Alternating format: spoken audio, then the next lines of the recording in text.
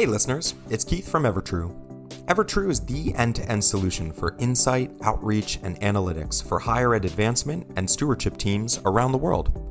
Recently, we launched Evertrue Studios, advancement's very first media hub, where subscribers have access to over 100 hours of free, on-demand original series and podcasts, all created with fundraisers in mind.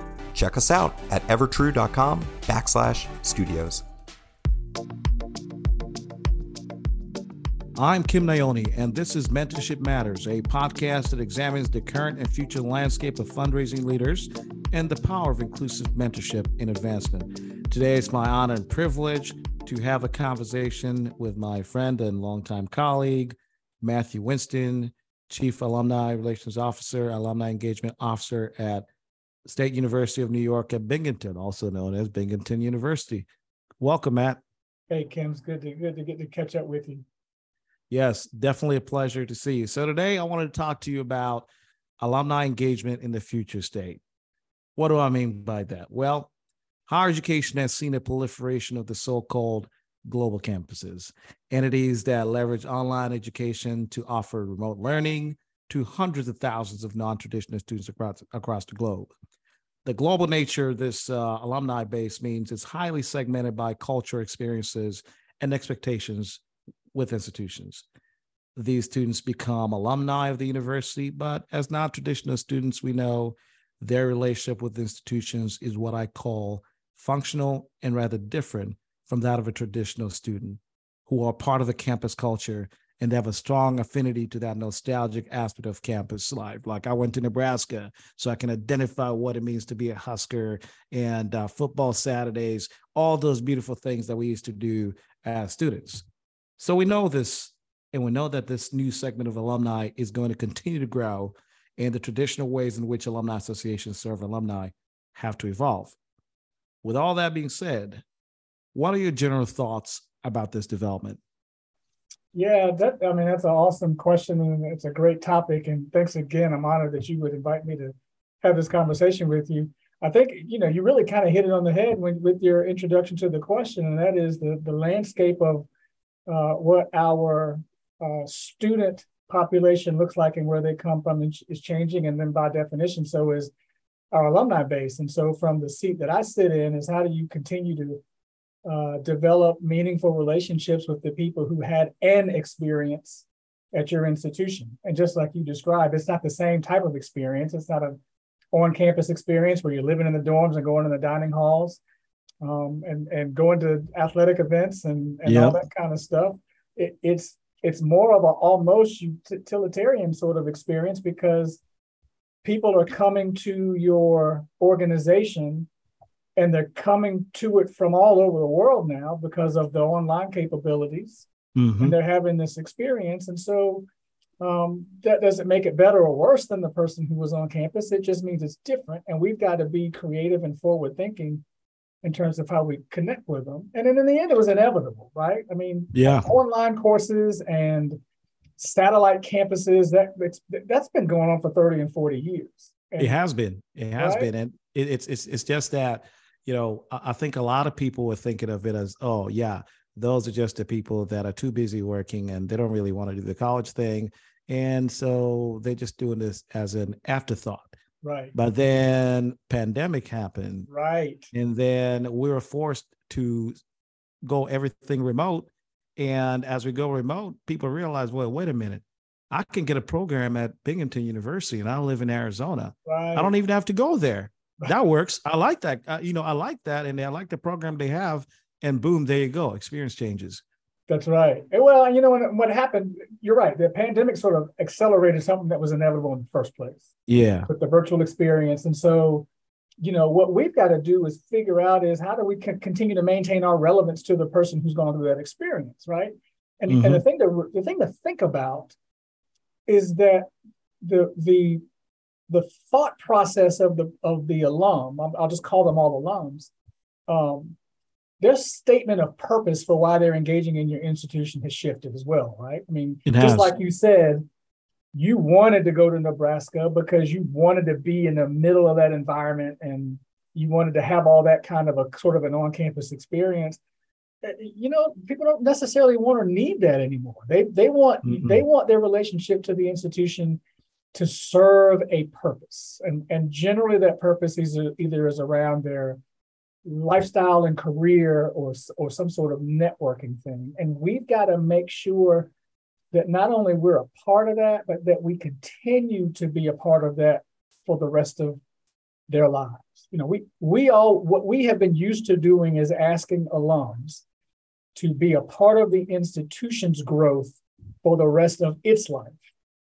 And now these alums are flipping that on us and saying, no, I want the university to be a part of my growth for the rest of my life. And it doesn't matter what my experience was to get there.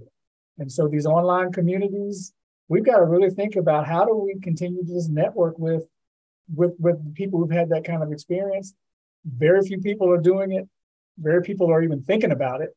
And, I think that we'll begin to sort of lose that affinity base and that connection and growth platform that we've enjoyed with our alumni base if we don't be really thoughtful about how we do that. Yeah, I mean, even with the traditional sort of tailgate watch parties, or watch parties in different cities, I was having a conversation with an alum, and we're talking about how he's got a group of friends that work in wealth management, and it said, man, when you're telling us on a Saturday we got to go sit down, at a bar and watch a game and do the rah-rah thing, that crowd, my friends, don't care. They're like, we love the institution, but call us when you're doing a business lunch, a networking lunch, where we can meet other people who are doing business in our area. And that's our relationship with the institution. Football, whatever, I'd rather be at home and watch that with my wife and kids, or my husband and wife, whatever. And so it was interesting to have that conversation. And there's been that talk about what's the right sauce. And then now you have this reality, right? And that's completely throwing a wrench in everything that we thought we knew. And we're still asking ourselves questions. So how do we do this? Well, the other thing that they're saying is, I don't need the university. I don't need the institution to have a social engagement with my buddies. No. I don't need the university to watch a football game, even with my own classmates or friends who are wearing the same logo on their shirts. What I need help with is either with my current job, I need the university to help me with my future job, or I may have a current job, but I got a side hustle going, right? Exactly. And I need the university to help me with networking with people who are going to help me on my side hustle. Yeah, and I need to hire a whole bunch of people to come join my company. Yeah, how do you facilitate that?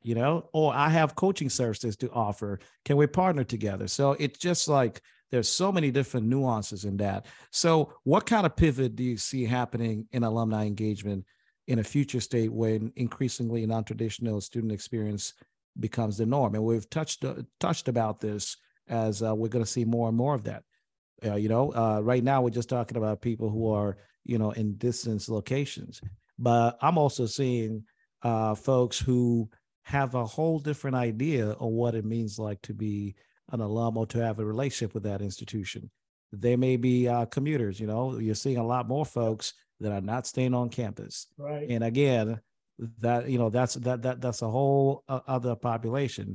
They're coming in during the day and they're doing what others kids do, but once they get done, maybe they're working, maybe they have and working in different fields. So education for them is sort of from an intellectual pursuit and not necessarily from, I need that to get a job because I already got one. Right. Yeah. That's a really good question. So where the pivot stands, because, kind of like what you alluded to, we still have the two populations that existed, right? We still have, the group that we're talking about right now who have sort of a more of a usefulness purpose for their engagement with the university, even after they graduate. They're generally young, they're under 50. But because people are living longer, right? And they're healthier and they're engaged and they're mobile, you still have every school still has a very large population of people who are over 75 or 80 who can still kick it. You gotta be able to be flexible and maintain with both of them. But what we're talking about is the growing body of people who just have and it's not a tangential experience, right? It's not kind of check in and check out experience. It's just an expectation experience. I like I said, I don't need the university to help me be social.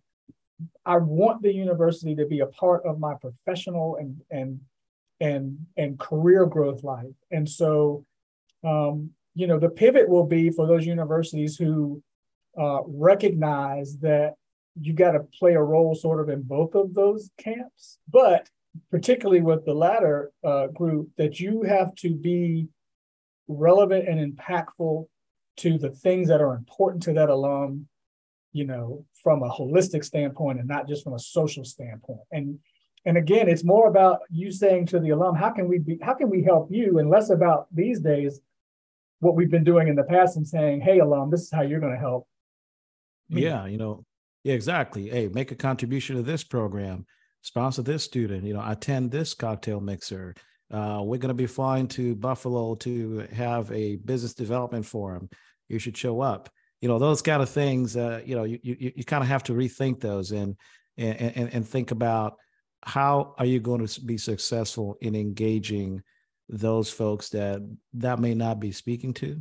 Right. So it's that person who you just talked about, who you said, hey, we've got a business development forum in Buffalo and we want you to come up and listen to it. No, instead, maybe it is, we'd really like to develop a business development forum plan, and we would like for you to help us lead it and run it and use your resources, maybe at your company or your personal resources. And knowing that in the end, that's going to benefit you because you can come and recruit, you can come and you can provide a mentor and have that level of impact. You can invest in, some economic development stuff, because it's going to, the university is now going to help you with your sort of entrepreneurial spirit.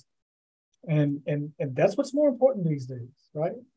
Absolutely. I mean, to everybody that I talk to, increasingly, it's a lot more important to speak to their entrepreneurial spirit, to speak to their, just the holistic being, instead of just say rah give back to the place that gave a lot to you. Because let's just be honest, in many cases, folks had to go find their own jobs. You know what I mean? And they have to get an opening somewhere. And, increasingly, I think alumni engagement offices are intersecting with the career services, career fairs, to sort of provide that service to the alumni population. But like one alum was telling me, said, hey, if you guys set up a website, like a local alumni chapter website, and there was a job board and there was a services board, so somebody pays a fee and to be a member of the local chapter. So let's say they'll go to the Las Vegas Flyers Alumni Association website, and they can see, I'm looking for an attorney. Here are all the Flyer alumni who are attorneys in the area in different parts. If you want a doctor, things like that. So there are this guy, this chapter was asking me to say, hey, can you talk to folks so that we can have that? Because to us, that will make it even more enticing to tell other alumni in the area who are not members of the Alumni Association that, you can find every service that can help. You want a realtor? We got 10 of them. Right. You want a tailor? You want whatever? We got that. And that's a different way of thinking, right? It's a different way of approaching that, being sort of like of service to the alumni base that's thinking differently. Yeah. There was, kind of related to that, there was a certificate program. I'm not going to name the school, but there was a certificate program that I participated in last summer, that a whole lot of people participated in last summer, because it ended up being free. Mm-hmm. It was very well done. I liked the experience.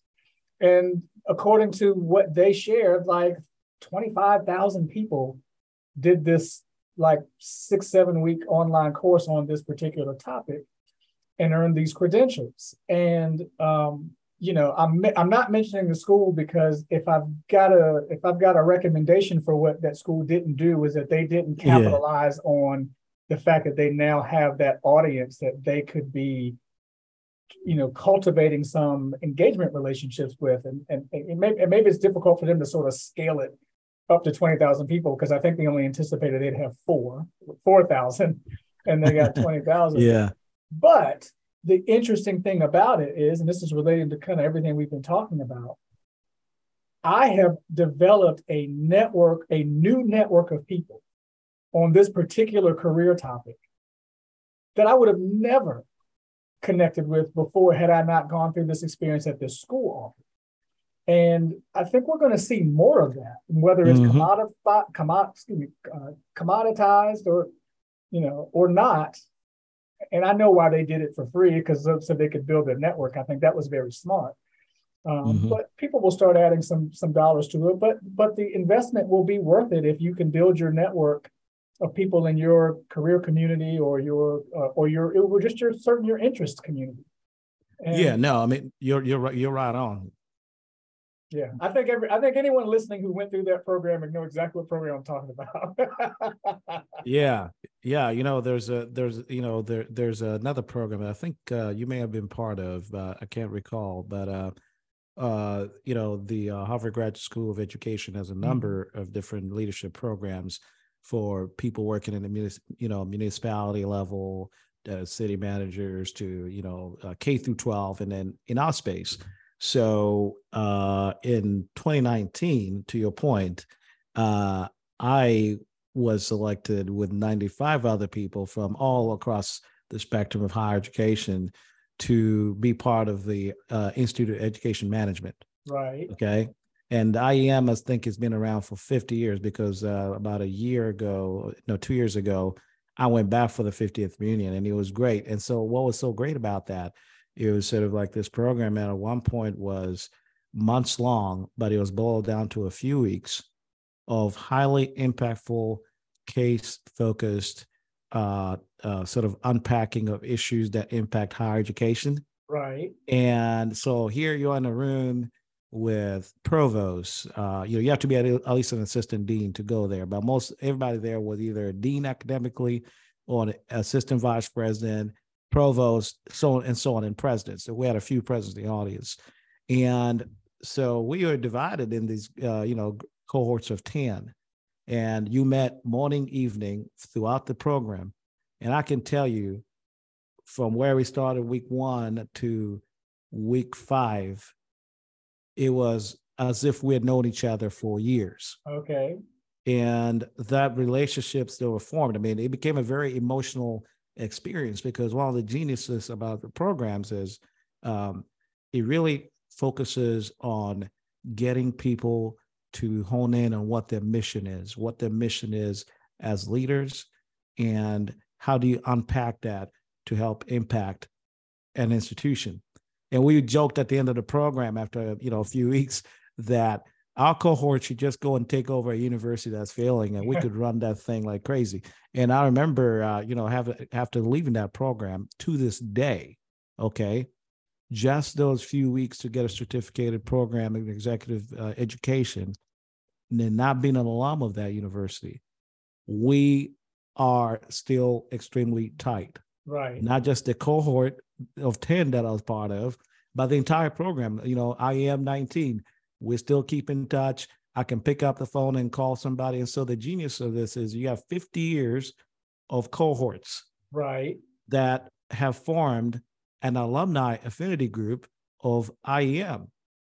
And so now that institution has IEM alums, alums in the municipality program and so forth. So these groups are just as fanatical and passionate about supporting the Graduate School of Education and its initiatives. Right. And I thought that was a brilliant thing to do.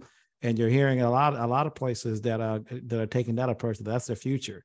It's not so much about programs that are going to take 5-10 years to complete. It's functional programs that can help sharpen the tool set that you have to execute and make a difference. Right. So I thought that was really that was really key. Yeah, and they're very, very wise to do that. And then the next, their next step, they need to be thinking strategically. Okay, how do we keep this cohort or these collections of cohorts sort of engaged, not only with each other, but with whatever the institution is? And so, inviting you back not only for reunion experiences, but for other types of engaging experiences that are important to you. Can you mentor classes behind you? Can you help with recruiting other people to be a part of that experience. All the things that we say we kind of want our alums to do for us at our individual schools where we're resident. That same sort of philosophy needs to take place at these sort of expanded experiences like the one you described. And look, universities are also in competitions with other kind of organizations that provide, these types of leadership experiences, right? Leadership. Oh, yeah, absolutely.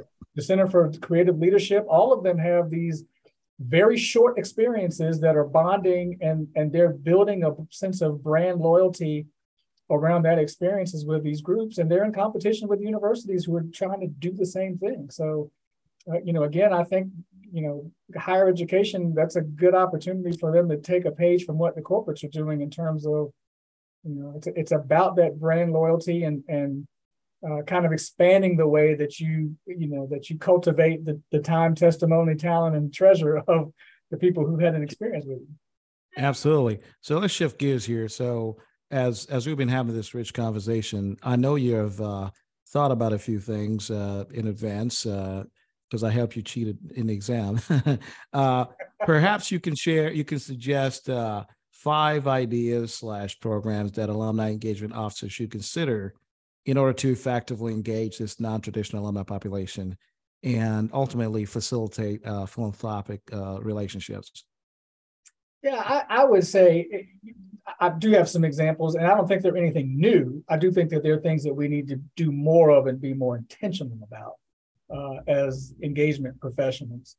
First and foremost, I would say more of these industry-related, career-related networking engagement events or opportunities, and they can be virtual and they can be in person, but and they can be spread out. But finding ways to keep people connected in these interest spaces is how you're going to keep your relevance to them. And the second thing I would say is try to create more small cohort sort of connections between people, right? Whether it is student to alumni mentoring or alumni to alumni mentoring, but create these small experiences where they have an opportunity to really be impactful and feel that impact, with individuals or in smaller spaces.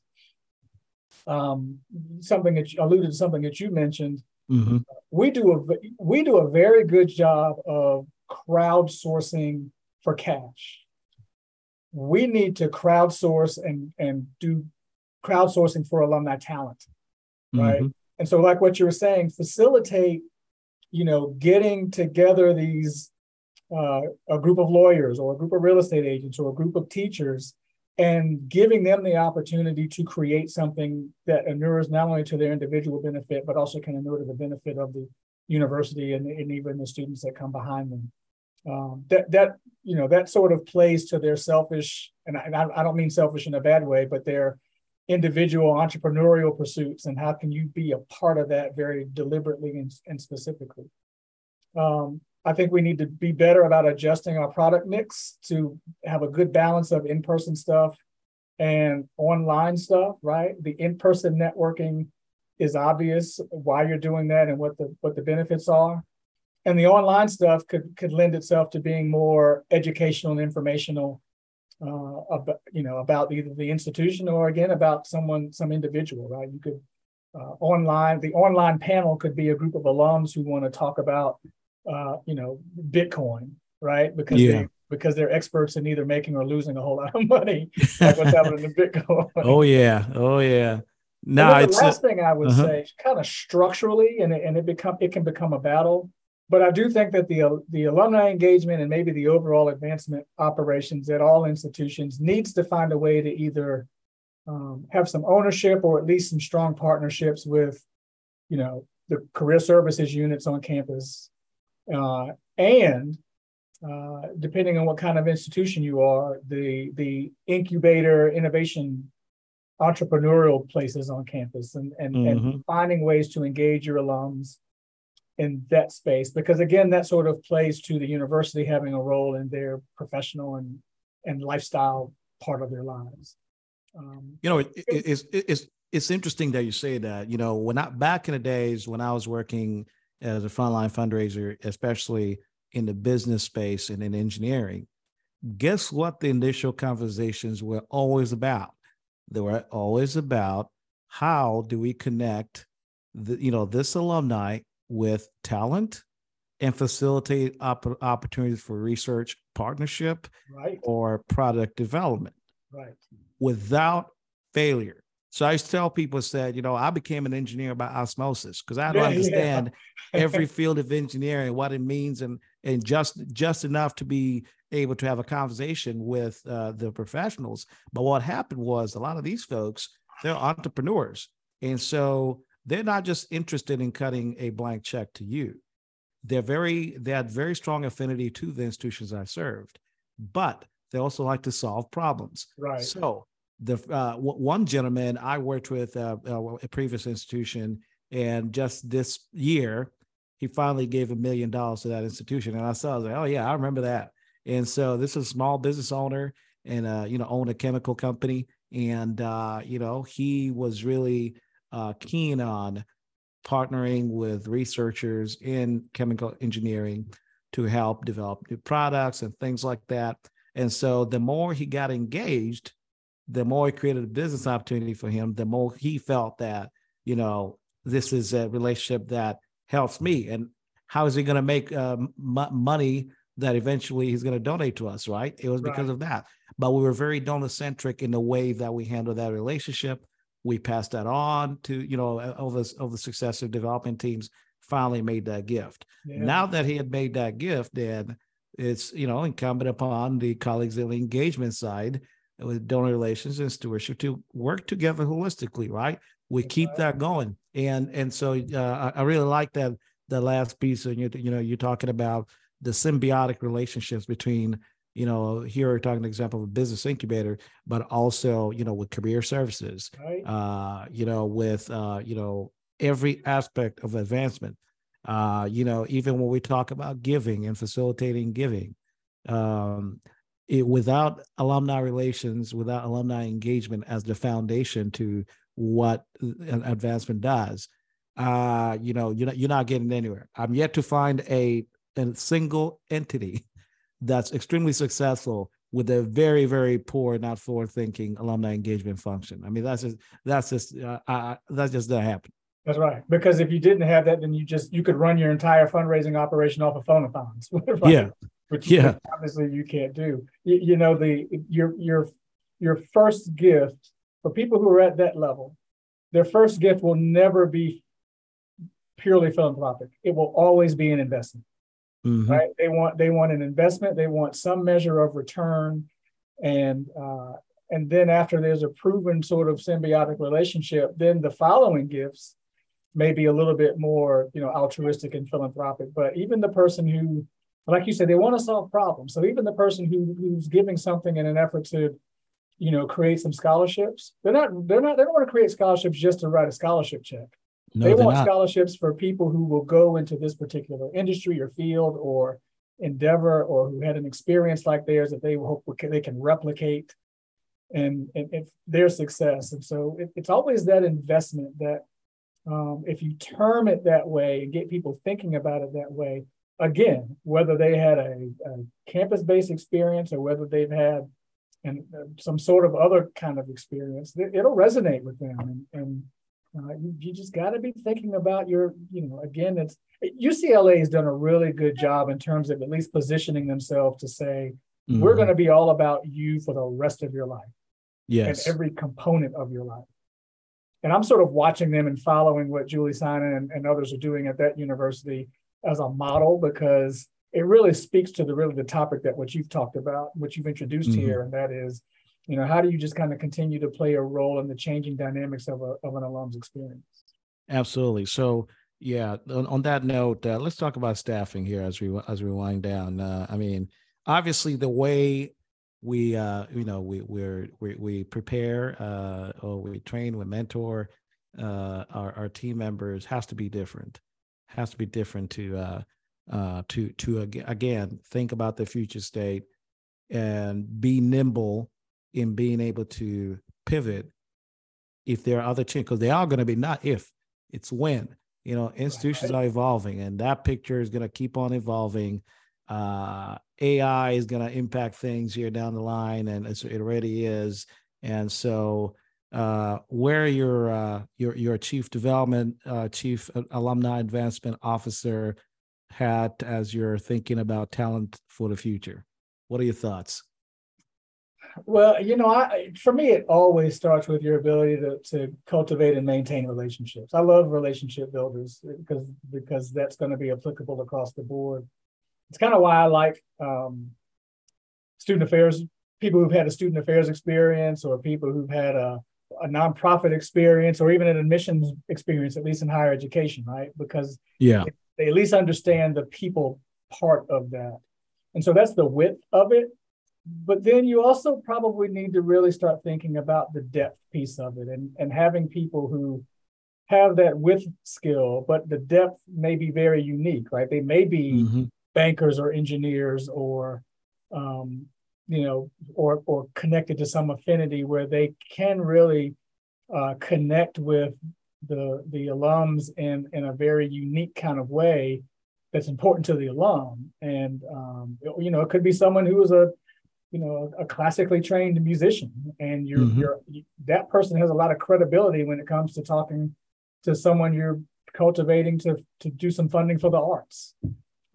Precisely. Yeah, so it's kind of really looking. Of course, I'm not looking at. I talk about that, looking for sort of the advanced professional. Obviously, with you can kind of build those skill sets inside of someone at the entry level. But as you sort of get to the advanced level and talking to high-level volunteers and major donors, you really want someone who can speak to the experience of the audience that you're talking with. And lawyers love lawyers, and teachers love teachers, and musicians love musicians. And so, having someone who can be there for that, and connect that tissue in the industry space is probably the way I've thought about it that way with staffing for a while, and I think I'll continue to think about it that way for a long, long time. No, it makes total sense. It makes total sense. Let me ask you that same question. How do you think about it? Well, along the same lines, I've always had a very nuanced way of, looking at talent. To me, I look for those things that, from a development perspective, that I can teach. Integrity, the right moral compass, the ability to be intellectually inquisitive, the ability, being a good human. I mean, I can't teach you how to be a good human. I mean, if you're a terrible person, you're a terrible person. I can't fix that. And so to me, I've always looked for people who possess those intangibles that have a tremendous upside. I mean, one of my favorite hires is a young lady who's now very successful. And she was a teacher. She had zero background in fundraising, zero. Right. And I remember a person who I reported to said, well, no, you need to get rid of this person. I said, well, have you mentored them? Have you had a conversation with them? And because I'm not going to do that without giving somebody an opportunity, because I can tell you she's one of the best people I've met in terms of they get it. Yeah. And I worked with that person. Within 6 months, they picked up the concept of what we do, and they were one of the top entry level. Actually, she was like number one in terms of productivity and in terms of building relationships. Within 2 years, she was already a director. Okay. And then, she's had a couple of senior director roles at different places. And, and it was, so that illustrates what I talk about in terms of, I find talent at all levels, and I'm not afraid to sort of take a chance and take time in investing in someone. And people say, well, what if they leave? I said, good, let them leave, because they'll go and bless our entire industry. Right. And people always come back. So I try to focus on those things that you cannot find And I believe everybody can learn what we do. I think sometimes we overcomplicate things. So I like people who are outside, that think outside the box. Yeah. You know, they keep up with things that are outside our purview. Technology, right. You know, they're voracious readers and investigators of innovative skills and technology. I had a junior fundraiser who came to me and was talking to me about crypto. They're going to Art Basel in Miami and said, man, everybody over there, all the cool kids, they're doing NFTs. They're donating NFTs. I was like, what in the world is an NFT? So I got an NFT 101 right there and said, hey, and also crypto. Do you know how many people are doing that? We got to have the infrastructure for that. So I asked him and said, well, so, you know, I hate to feel like a dinosaur here, but that's all foreign language to me. So why don't you put together 4 slides and explain to me what this is so I can explain to the boss? And right. He did. And so, but what I really loved about that guy, and I still like that guy, is the fact that he's thinking 10 years ahead. Right. And he's coming to somebody, you know, who's in a senior role and saying, hey, have you thought about this? If we could do this, this would be fun. And I say, well, hey, go ahead and do it. We would love for you to do it. And so I like people like that. And that's been my hiring philosophy, is to build people up. And I think if more of us did that, we'll not have a shortage of talent that we have across our industry, because folks will see that you have an opportunity to grow. Yes. And, you know, and we got to think beyond our institutions. We can't be, you know, selfishly thinking, well, I'm just building mine. No, let's build the collective. Right. You know, let's, as we say in case, you know, copy and share everything. Let's copy and share talent. Let's help each other be successful, in other words. Yeah. So that's my philosophy. Yeah, that's my story. I appreciate you sharing. That's good stuff. You know, I guess I would only offer, when it comes to that sort of intangible thing, what I do look for and value is people who have a real grasp of context and big picture. Exactly. And if you context, big picture, and good judgment, it takes you a long way no matter what you're doing. And so those are the intangibles that I look for, that I would add to that good list that you shared. Thanks for telling me that. I might have to hire all new people. There you go. Well, any quick takeaway from our conversation that you'd like our audience to keep in mind as we wrap up here? No. I mean, kind of rehashing a little bit of what we talked about. Again, I'm just a big believer of recognizing that our alums want us to be a part of their life forever in the way that we wanted them to be a part of the university's life forever. And we've got to reciprocate that and understand that they're bringing that level of value and asking for it back. And then, you know, the work that we do, regardless of what part of advancement we're in, whether it's, you know, PR, alumni engagement, or fundraising, it's just all about making those connections and those interactions. And we're being very specific about doing it, you know, around career interest and that kind of thing. And the only thing it has taught me as we try to figure out those career interests is that if I were a smart man 20 years ago, I would have invested in Match.com. Yes. Because those algorithms are helping us from the technology side match people with like talent and like interest. And we've got to figure out how to sort of be our own little, you know, mini Match.coms, you know, at our organizations, so that we can help serve the people who we kind of are invested in serving. Other than that, man, hey, you know, I always love catching up with you, man. It's always good to see you and talk to you. Always good. And, you know, you brought up, you know, an interesting topic that just got me thinking: artificial intelligence and advancement. AI, baby. It's the age of AI. Yeah, that's right. That's a whole other podcast. A whole nother podcast. And I'm not smart enough to be your guest. I think I have somebody in mind. Well, there you have it, folks. I'm Kim Naoni. Thanks for tuning in to Mentorship Matters. See you soon.